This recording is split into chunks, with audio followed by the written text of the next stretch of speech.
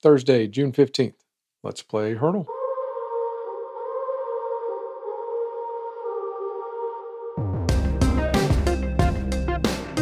Today's song is Good Vibrations by the Beach Boys.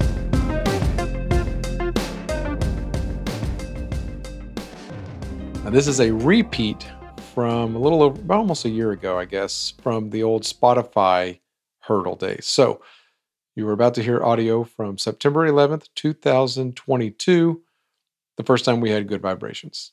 Enjoy. My mom had a ton of records growing up, and we had a lot of Beach Boys stuff. So I listened to a lot of that as a kid. Before I had a cassette player and radio in my room, I had a little turntable and would play all these records.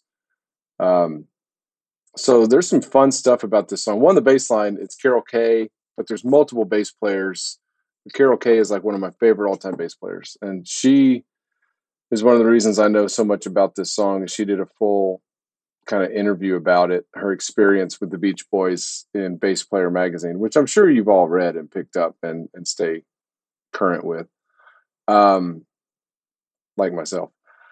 But she's awesome. But there's two bass players that ended up on the song, one playing the high part and one playing the low part.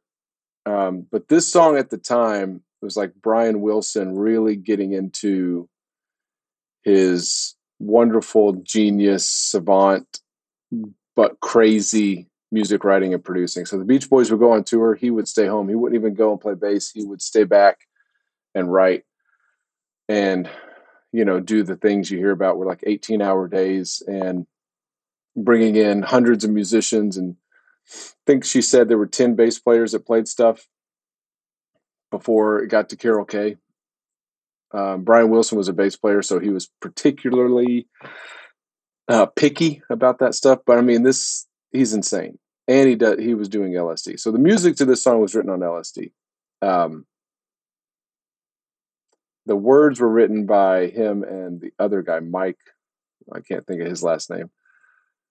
But I love that the song is, I'm picking up good vibrations. She's giving me exaltations. And it's not even a word. They just made it up. It just rhymed and it sounded good and it worked. I'm like, I love it. No one even questioned it. Just like, that's not a word, man.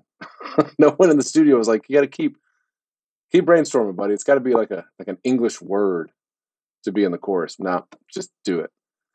But this was the most expensive studio song at that time. And it was $50,000 because of Brian Wilson's taking LSD. He was writing music in a sandbox a lot, spending a lot of time in a sandbox, which I believe if there was like a graph, as you take more LSD, you spend more time in a sandbox. I think those two things are pretty close.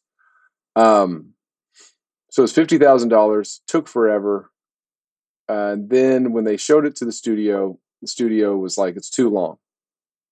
And Brian Wilson did not want to touch his masterpiece. So he wisely said, well, I could go back into the studio and recut the whole thing, which they were like, no. We'll release it. Don't go spend another $50,000. And so they did, and it went to number one, and Brian Wilson felt, I'm sure, his vindication. I love the theremin part of the song because I'm obsessed with theremins. I have a theremin over there. And the joke, I've always tried to put it on a song. I brought it to every studio session we ever did with our band South of Royal. And the producer would always be like, well, maybe we'll find a place for that one day. And he did. Chad Copeland found a place on the last thing we did called Find a Way Back. So South of Royal, Find a Way Back. We put a theremin solo at the end of that song. And I love it. It's the instrument you play without touching it with the antennas. And it's very, very difficult to play, but it gets that creepy. In this song, that's what it does. Very cool. I like the Beach Boys a lot. It makes me want to listen to a lot of Beach Boys today. It's just so good. Brian Wilson's a genius, and Carol Kaye is an amazing bass player. So that's it for today. I'll see y'all tomorrow. You can play Hurdle every day at letsplayhurdle.com. And you can watch us here live on Instagram at Let's Play Hurdle.